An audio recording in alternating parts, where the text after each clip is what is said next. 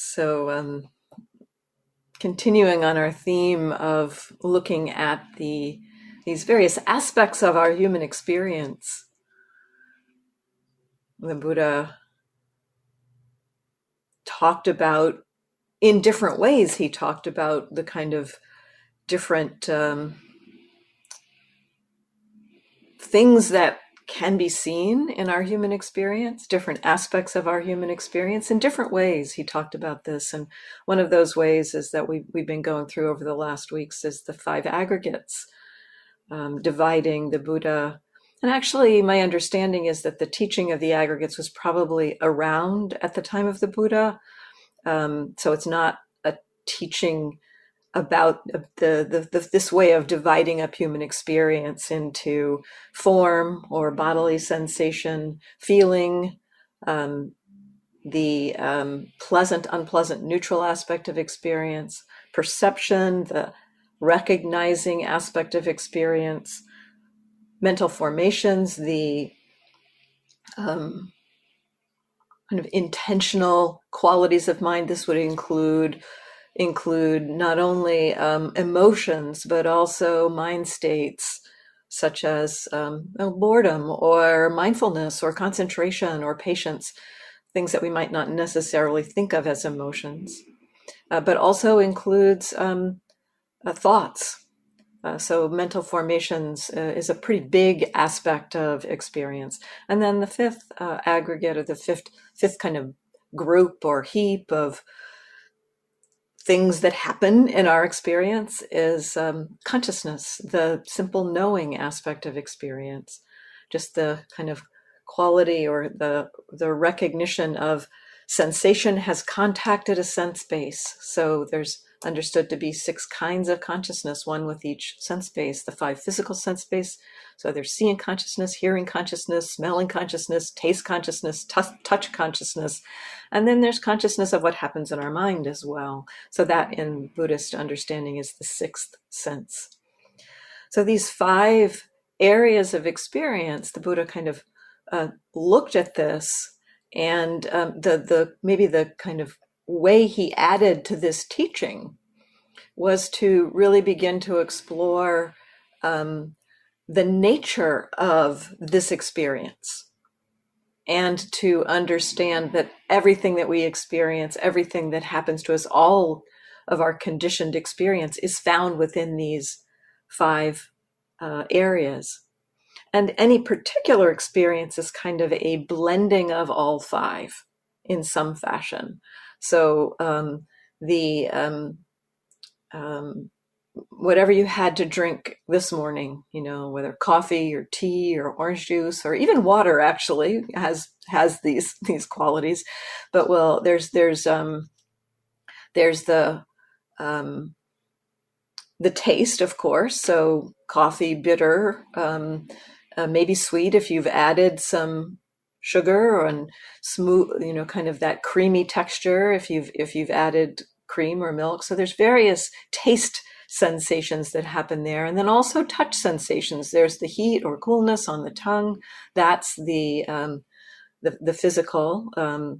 Some of the physical aspect of experience. So all of those pieces are the form. Both the physical, the taste, the smell, all of that is form. And then there's whether you experience it as pleasant or unpleasant. We will experience whatever contact happens as pleasant or unpleasant. That's going to be happening. And then there's a recognition of it. We're perceiving it. We're recognizing it as coffee or as orange juice. And this probably won't be so obvious unless, like, for instance, we accidentally picked up the wrong glass and we were getting orange juice when we expected coffee. Then we'll recognize not what we were expecting. We'll perceive that it's not what we were expecting. But that recognition aspect, that is happening also in this moment of tasting whatever you're drinking.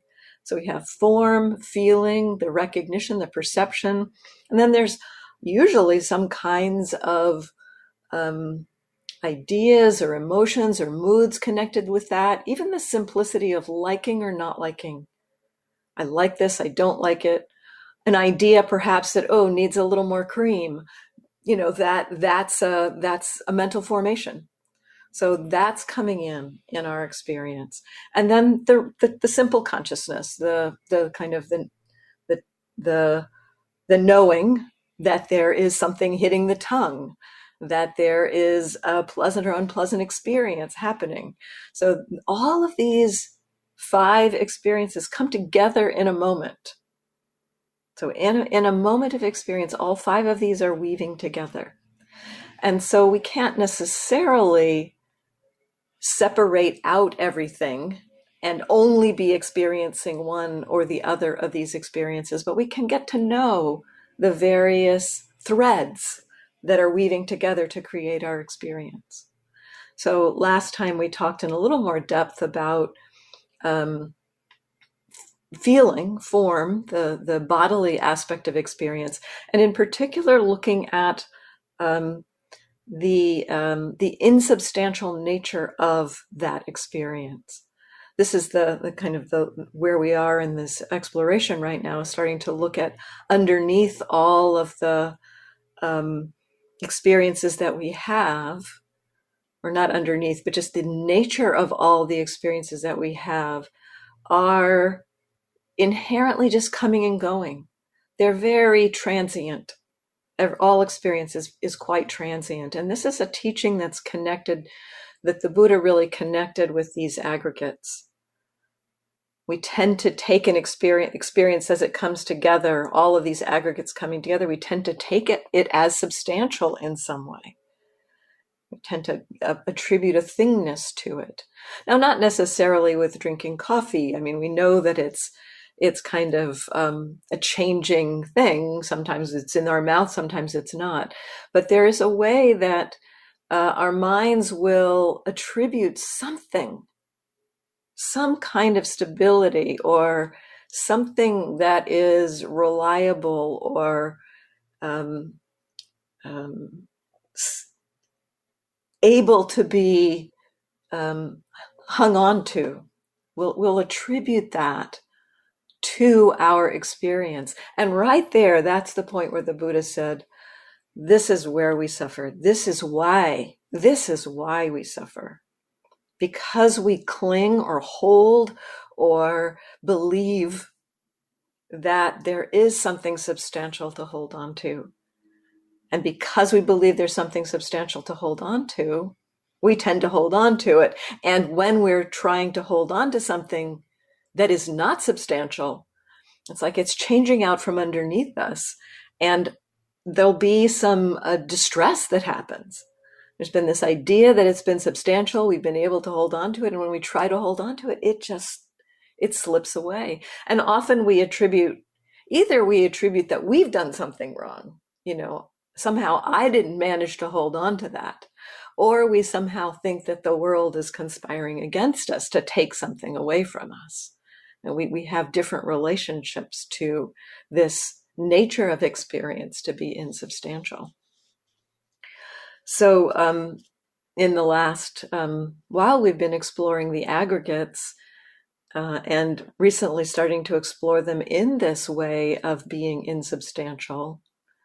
The Buddha pointed to the recognition of the insubstantial nature of our experience as being a kind of a way that will undermine or begin to reveal the mistaken belief in the reliability of experience. And so it starts to help the mind to be able to reorient to experience more as it actually is, rather than as we wish it were. And that difference between what's actually happening and what we wish were happening, and our relationship to that difference, is a lot of where we suffer. And so the pointing to being aware of experience, and in this aspect of looking at the aggregates, we're aware of these different processes that happen, that come together to create a moment of experience. And so the Buddha, in looking at this insubstantial nature, kind of looked at each one, and he had an analogy for each of the aggregates to point to its insubstantial nature. I'll get to that in just a moment. We kind of reviewed them briefly last week, all of them, and then went into the analogy connected with form, physical sensation last time. Today, I'd like to explore a little more depth the simile connected with feeling, and go into a little bit, remind us all a little bit of the aggregate of feeling, what it is, how it works, what we can be aware of. So feeling tone, this aggregate of experience, the thread of a moment of experience, that is whether the experience is pleasant, unpleasant, or neither pleasant nor unpleasant. So feeling is the Vedana in the Pali. Feeling is often how it's translated. But feeling in English often makes us think potentially of emotion. And so often in the English we add feeling tone. We translate Vedana as feeling tone, which tends to take a little bit, kind of the underlying feeling, as the underlying aspect of feeling that's happening with an experience. And so the teaching around feeling tone of Vedana, is that it happens with every single moment of experience. Every single moment of experience, there is this quality of pleasant, unpleasant, or neutral as an aspect of these threads weaving together. We don't always notice it. Sometimes we don't notice it because it's kind of in the more neutral realm. It's neither pleasant nor unpleasant. And often we don't tend to notice what's neither pleasant nor unpleasant. And so we might not notice that quality of feeling tone if it's neutral, or if it's that neither pleasant nor unpleasant. The pleasant, the unpleasant, we do tend to recognize at some level, but maybe not consciously. We're probably more consciously recognizing either that we like something or don't like something. We may be more consciously recognizing, oh, that's good or that's bad. We put a judgment value on pleasant as good and a judgment value on unpleasant as bad. So we tend to notice there's a way in which we do recognize the pleasant, unpleasant aspect of experience, but usually it's recognized through the mental formation aspect of experience, the volitional formation aspect of experience. We'll notice some relationship to the feeling. We like it, we don't like it. We want it, we don't want it. It's good, it's bad.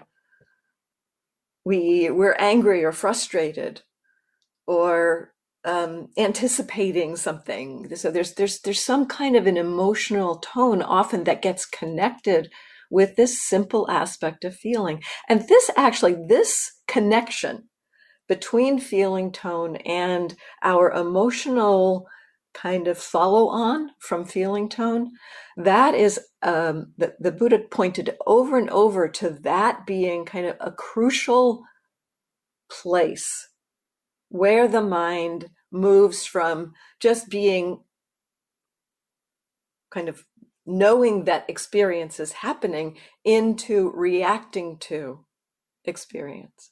And so that shift between, or the kind of the follow on from something unpleasant happening to not liking it, to want to get rid of it, to taking action to push it away, that aversive or angry or frustrated or impatient response that can happen when something unpleasant is happening.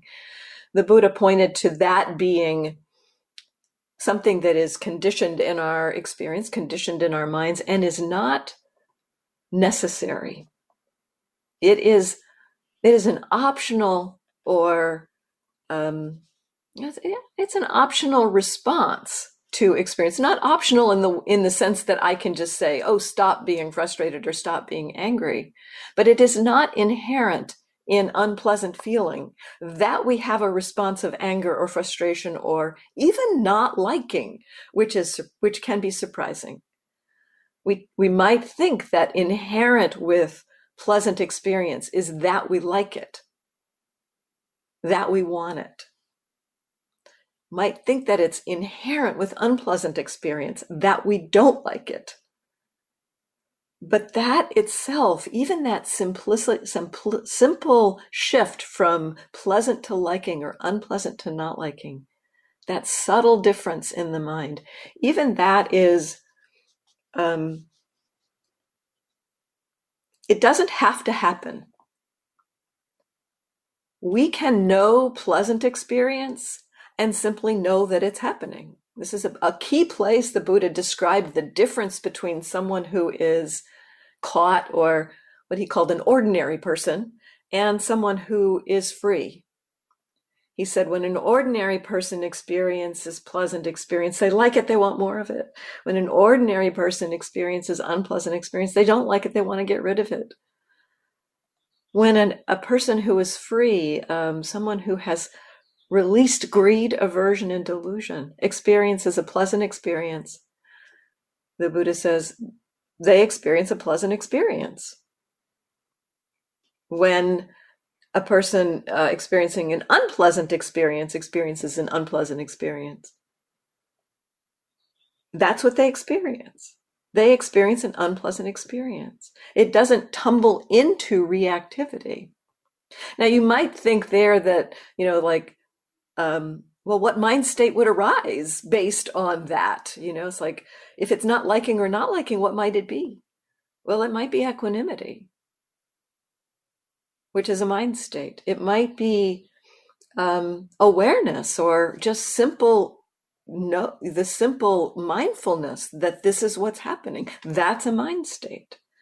And so there's still going to be there's going to be a volitional formation connected with that experience, a mental activity connected with the experience of pleasant or unpleasant, but it won't be based in greed, aversion, or delusion. So the Buddha pointed over and over again to the importance of noticing feeling tone, of recognizing it, because it is this springboard where we tend to leap into reactivity. And when we can be aware of it, when we can notice it and recognize it, there is the possibility that we can just see it for what it is and begin to understand how there's a difference between pleasant and liking, unpleasant and not liking, how that is a follow-on from the pleasant or unpleasant, as opposed to being inherent in it. Even the feeling tone, and this is another interesting aspect that begins to point a little bit more to the teaching of the emptiness of feeling tone, the insubstantial nature of feeling tone, is that even the feeling tone itself, I just talked about how the feeling tone will tend to create or produce or condition, based on our history often, will tend to condition responses to the feeling tone. Based on our history, based on our human bodies, just the simple movement from pleasant to liking or unpleasant to not liking, that tends to be based in our human bodies, the conditions there. But then our specific reaction to it, anger or aversion or fear, that tends to be based more in our own personal kind of conditioning, how we respond to a particular feeling tone. So, but the feeling tone itself, in a particular situation, the feeling tone that's arising in a particular situation, whatever you're drinking this morning, presumably it was something pleasant, maybe not, but depends, if you're drinking some kind of a vitamin drink or something, maybe that wasn't pleasant, but whatever you were drinking this morning had some kind of a feeling tone to it. And we might think that feeling tone, that pleasantness or unpleasant of that drink, is inherent in that drink, kind of connected to the drink itself. But the understanding in Buddhist psychology, and actually I understand also in current neuroscience, that the the experience of pleasant, unpleasant, or neither pleasant nor unpleasant is created by the mind. So it is not inherent in the experience. It's not inherent in the thing that's happening.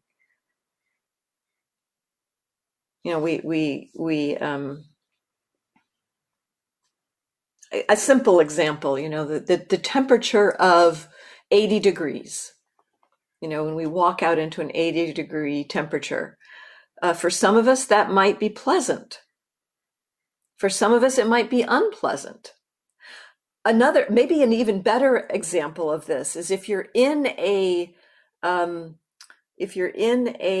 cold room, if you've come out from one of those freezers, like at some of these retreat centers, they have these big freezers and you walk into these freezers. If you come out from one of those freezers and you walk into 80-degree weather, that might be pleasant. If you're, let's see, this isn't quite working the way I thought it would. Let's see. How about this? If you're used to kind of cooler weather in your environment, then that 80 degrees might be felt as really hot and be unpleasant. But if you live in the tropics and you're used to hot weather all the time, that 80 degrees might be experienced as kind of cool and somewhat pleasant. So the difference between the pleasantness and unpleasantness depends on our conditioning. It may depend on the conditions of the moment. It may depend on the conditions of history. And so the feeling itself is actually shifting and changing. There was a study that was done that looked at kind of a slightly unpleasant experience. They said it was an electric shock that they equated to about the level of touching a slightly too hot cup of coffee. So that level of pain was being administered. And then, when people were given that, they were told, okay, you're either not going to have a shock or you are going to have a shock, then when they registered that moderate kind of shock, they acknowledged it as unpleasant, and their brains, actually, the brain waves were recorded were also pointing evocative of somebody experiencing an unpleasant sensation. So the self-reporting was that was an unpleasant sensation, and what was just in the brain also showed it as an unpleasant sensation. A little bit later, they did another aspect of experience of the study with the same people, and they had that moderate shock with a slightly more painful shock that were being alternated. And people were told, okay, you're either going to get this moderate shock or you're going to get this slightly more painful shock. So they were kind of looking at a screen and they were told which kind of shock was going to happen. And when the more painful shock happened, it was registered as unpleasant, of course. Both were self-reported and in the brain. When the less painful shock happened, and they were told this is going to be the moderate shock, they reported it as pleasant, and their brains also recorded it as pleasant. So that's a case where the same kind of objective measure of electrical shock in one situation was pleasant and in one situation was unpleasant, depending on the context, depending on the conditions around it. So this is how all of our feeling is. All feeling is kind of constructed in the moment. That is not what we think, that we tend to impute some kind of reliability or some kind of stability to that feeling. And because of that, as I said earlier, we tend to grasp on it. We tend to hold on to it. So the the teachings point to, and this simile points to, um, understanding the insubstantial nature of feeling tone. And the simile is, feeling is like an airy bubble. And the airy bubble that's talked about is, well, I'll read the section. Suppose that in the autumn when it's raining and big raindrops are falling, a water bubble arises and bursts on the surface of water. So this is an analogy of looking at a standing pool of water and seeing water drops fall into it. When a water drop lands in the pool, a bubble can arise there. Something about the way the heavy drop lands in the water creates a little air pocket, and the bubble comes up. So it will sit there for a little while. And I actually watched this on one retreat that probably this teaching had come up, and I was outside, seeing bubbles arise on the surface of a puddle as water drops fell into it. And they would arise, they'd kind of float there for a little bit, they'd linger, and then they'd vanish. So there's a sudden arising of that bubble and a sudden disappearance of the bubble. So this is some of the nature of, I like to unpack the analogies a little bit and to kind of think through them, because the Buddha was such a master at analogies. There's a way in which his analogies really resonate or speak to something, a teaching that's being pointed to. So the bubble arises, it lingers for a little while, and then it vanishes. The commentaries point to the insubstantial nature of the bubble, or the way in which if you tried to reach out and pick up the bubble, you couldn't do that. You can't grasp one of those bubbles. It will just vanish as soon as you touch it. And so that's pointed to as an aspect of the simile, that it's not something you can pick up and carry around with you. It's fleeting. It falls away. And so I think part of the part of this analogy is thinking about how that arising of that bubble is conditioned. So I just talked about the way that feeling tone is conditioned, based on various things, that how a feeling tone will come in differently based on what's going on. And so the conditioned nature of feeling tone is a part of what I think is pointed to in this simile. A bubble itself doesn't look that stable, but it has a lingering to it. There is a way that it looks like it's lingering, and a child would probably reach out and try to touch it and just watch it vanish. But the conditions are what makes it happen. The dropping of the bubble, the little air pocket that comes up, the rising of that bubble, and then it will last as long as it lasts, depending on maybe how dry the air is, or whether another bubble plops into it. So there's a lot of conditions that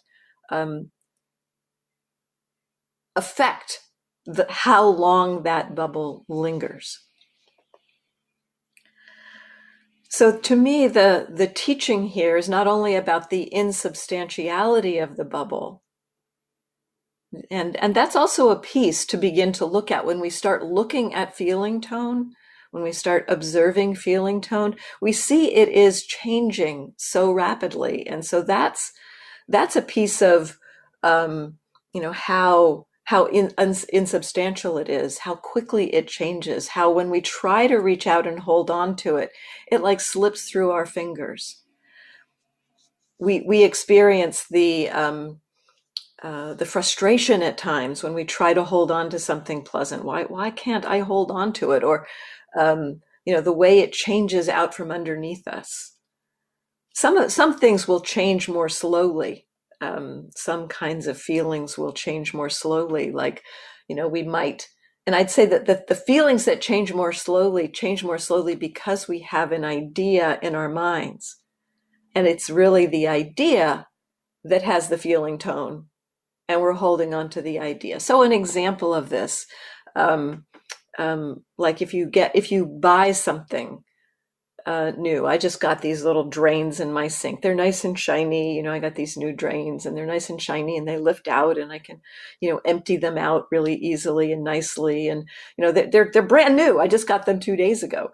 And so there's a kind of a pleasure. There's a kind of a pleasantness in working with these drains. They're keeping the stuff from going down my drain. There's pleasantness in that. They're easy to lift out and clean out. There's pleasantness in that.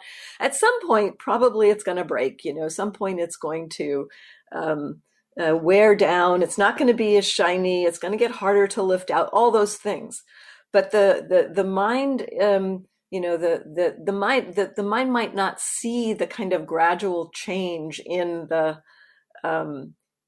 drain, or another piece of it might be that I just begin to take it for granted. That's another way in which the feeling tone might change. It's pleasant now, in contrast to what I had beforehand. I'm appreciating the drain, but this is all related to the idea of the drain. It's not so much the thing itself. It's related to my relationship to the ideas about it, and that will also change. I'll get used to it. I'll stop noticing it as much, and it will be kind of neutral. And then it might change into being rusty or broken, and then maybe there's unpleasantness that would come with it. So, but a lot of this is related again to the idea about it, rather than the actuality of the physical thing. So the conditionality of feeling tone is something that we may begin to recognize as we start to look at feeling tone as a part of the experience. So we begin to recognize feeling tone as a piece of experience. And it's actually not that hard to see. It's subtle because we tend to go to the reactivity so quickly. So we might be able to be curious when there is reactivity. When there's reactivity, there's some feeling tone in there somewhere that is a piece of the reactivity. And so like that, sometimes when there's reactivity happening, an interesting question to ask is, what is this actually reacting to? What is the pleasant or unpleasant here that this is connected with? And then we can begin to see how we are responding to that feeling tone. But then as we begin to see the feeling tones themselves, first it takes getting familiar with being able to see the feeling tones, to be able to understand the insubstantial nature of them. Because often the feeling tone is masked by the reactivity. So there's a little bit of exploration to begin to actually recognize, the feeling tone, that pleasant sensation, that's what I'm going for. That unpleasant sensation, that's what I'm trying to get rid of. There's a whole construct of ideas and views and beliefs on top of it that is kind of motivating action. But underneath is just this unpleasant sensation, or just this pleasant sensation that's kind of the springboard. And so as we start to see that pleasant, unpleasant, we can begin to see the ephemeral nature of that pleasant, unpleasant. And as we start to see the ephemeral nature of that pleasant, unpleasant, we start to see how the reactions that are springing off of it are making more out of that pleasant, unpleasant.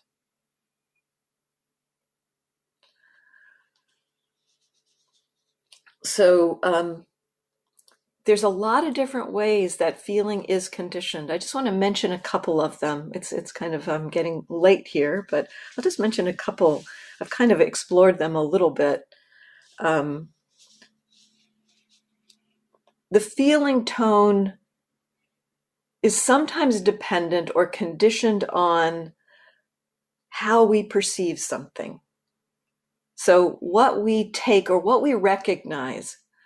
So the classic example of this in the suttas is that if we walk into a room or into a place, into like a barn or something, and it's a little bit dim in the barn and there's a coiled form in the corner, we might perceive it as a snake. And that perception, for most of us, would be unpleasant. The coiled form is sight, that's physicality, that's striking the eye, and that actually is kind of neutral, but it's the perception of it as snake that will probably have an unpleasant quality to it for most of us. If the light comes up, if somebody opens the side of the barn and the sun floods in and we see it's actually a rope, the perception changes from snake to rope, and probably that's going to be more neutral or pleasant if in contrast to thinking it was a snake. It's like, oh, phew, it's not a snake. Relief. There's some pleasant experience there because that fear that's connected also probably with that unpleasantness is gone. So the perception will affect the feeling tone. How we perceive something will affect the feeling tone. And perception is pretty good. It functions pretty well for us. It does a pretty good job, but it is not reliable. It is also not reliable. We'll talk about perception probably next time in terms of its unreliability. It's a process in our minds. It's not perfect. So and then the fact that feeling tone is dependent on our perception often. So that's the feeling tone is arising in dependence on something else that's unreliable. So how much more unreliable is the feeling tone? It's all kind of wobbly in a way. So and another way or condition that shifts or affects our feeling tone are our views, our beliefs.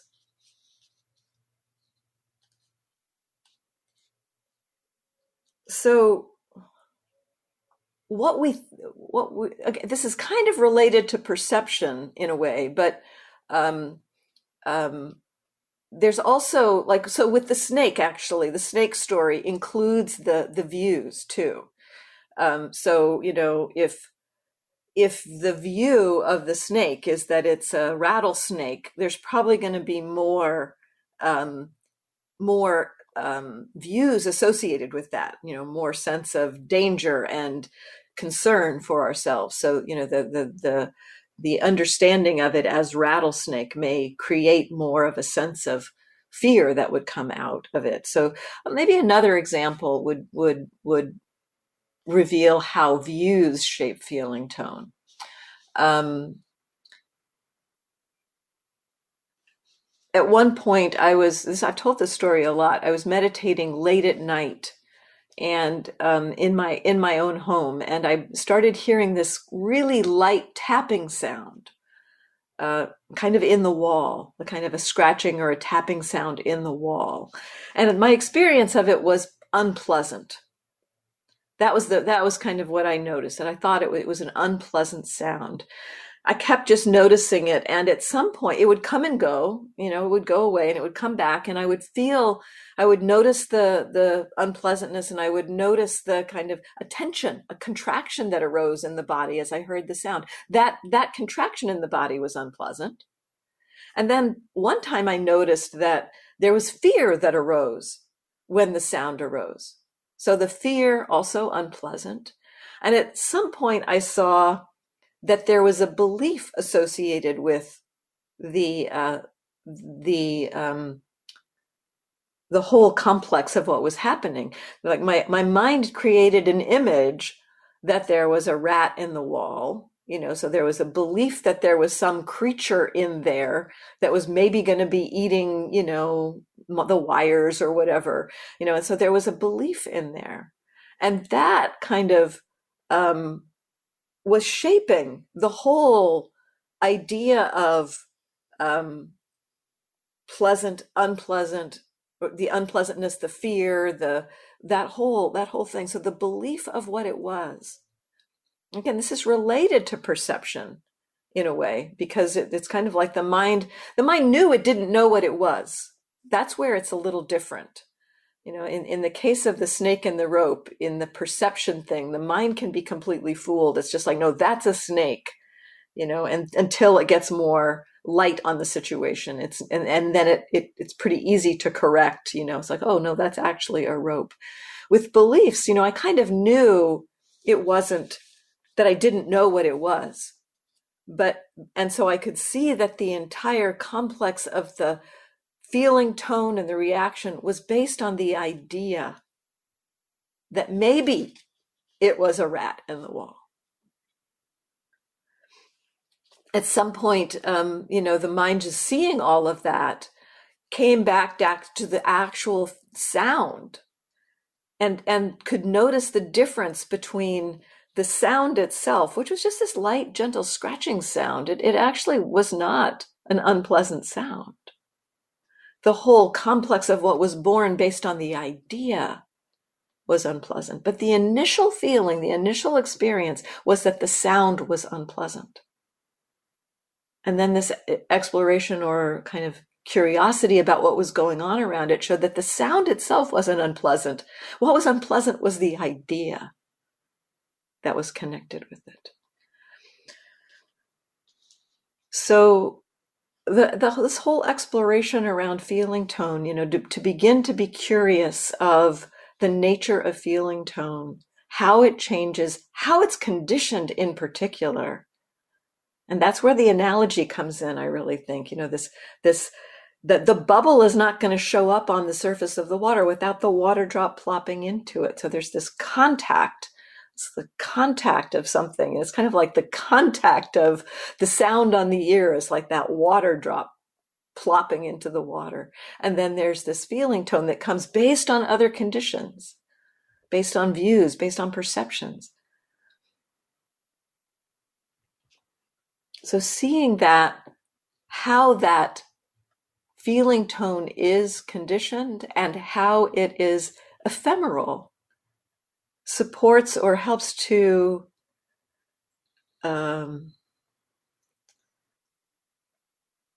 undermine the misunderstanding that feeling tone is something that is worth clinging to.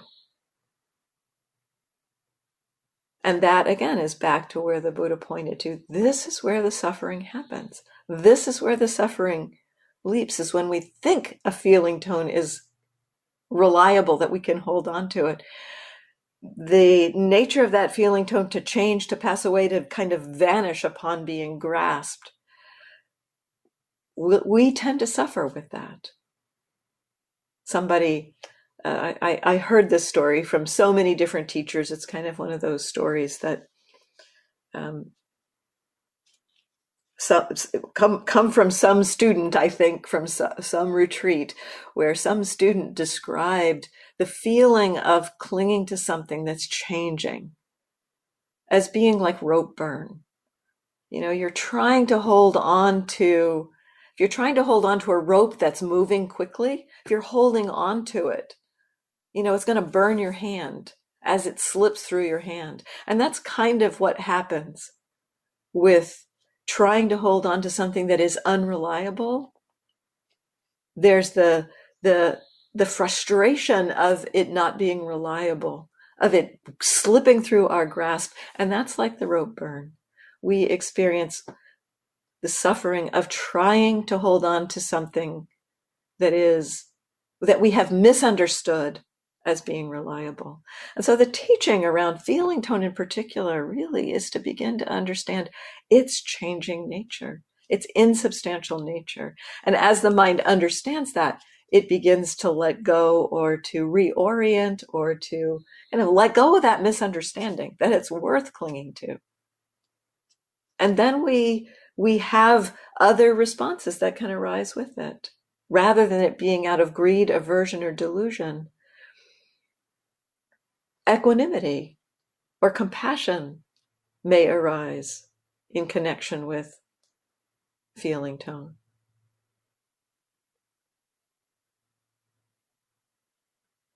Which is not heading us in the direction of constriction and suffering.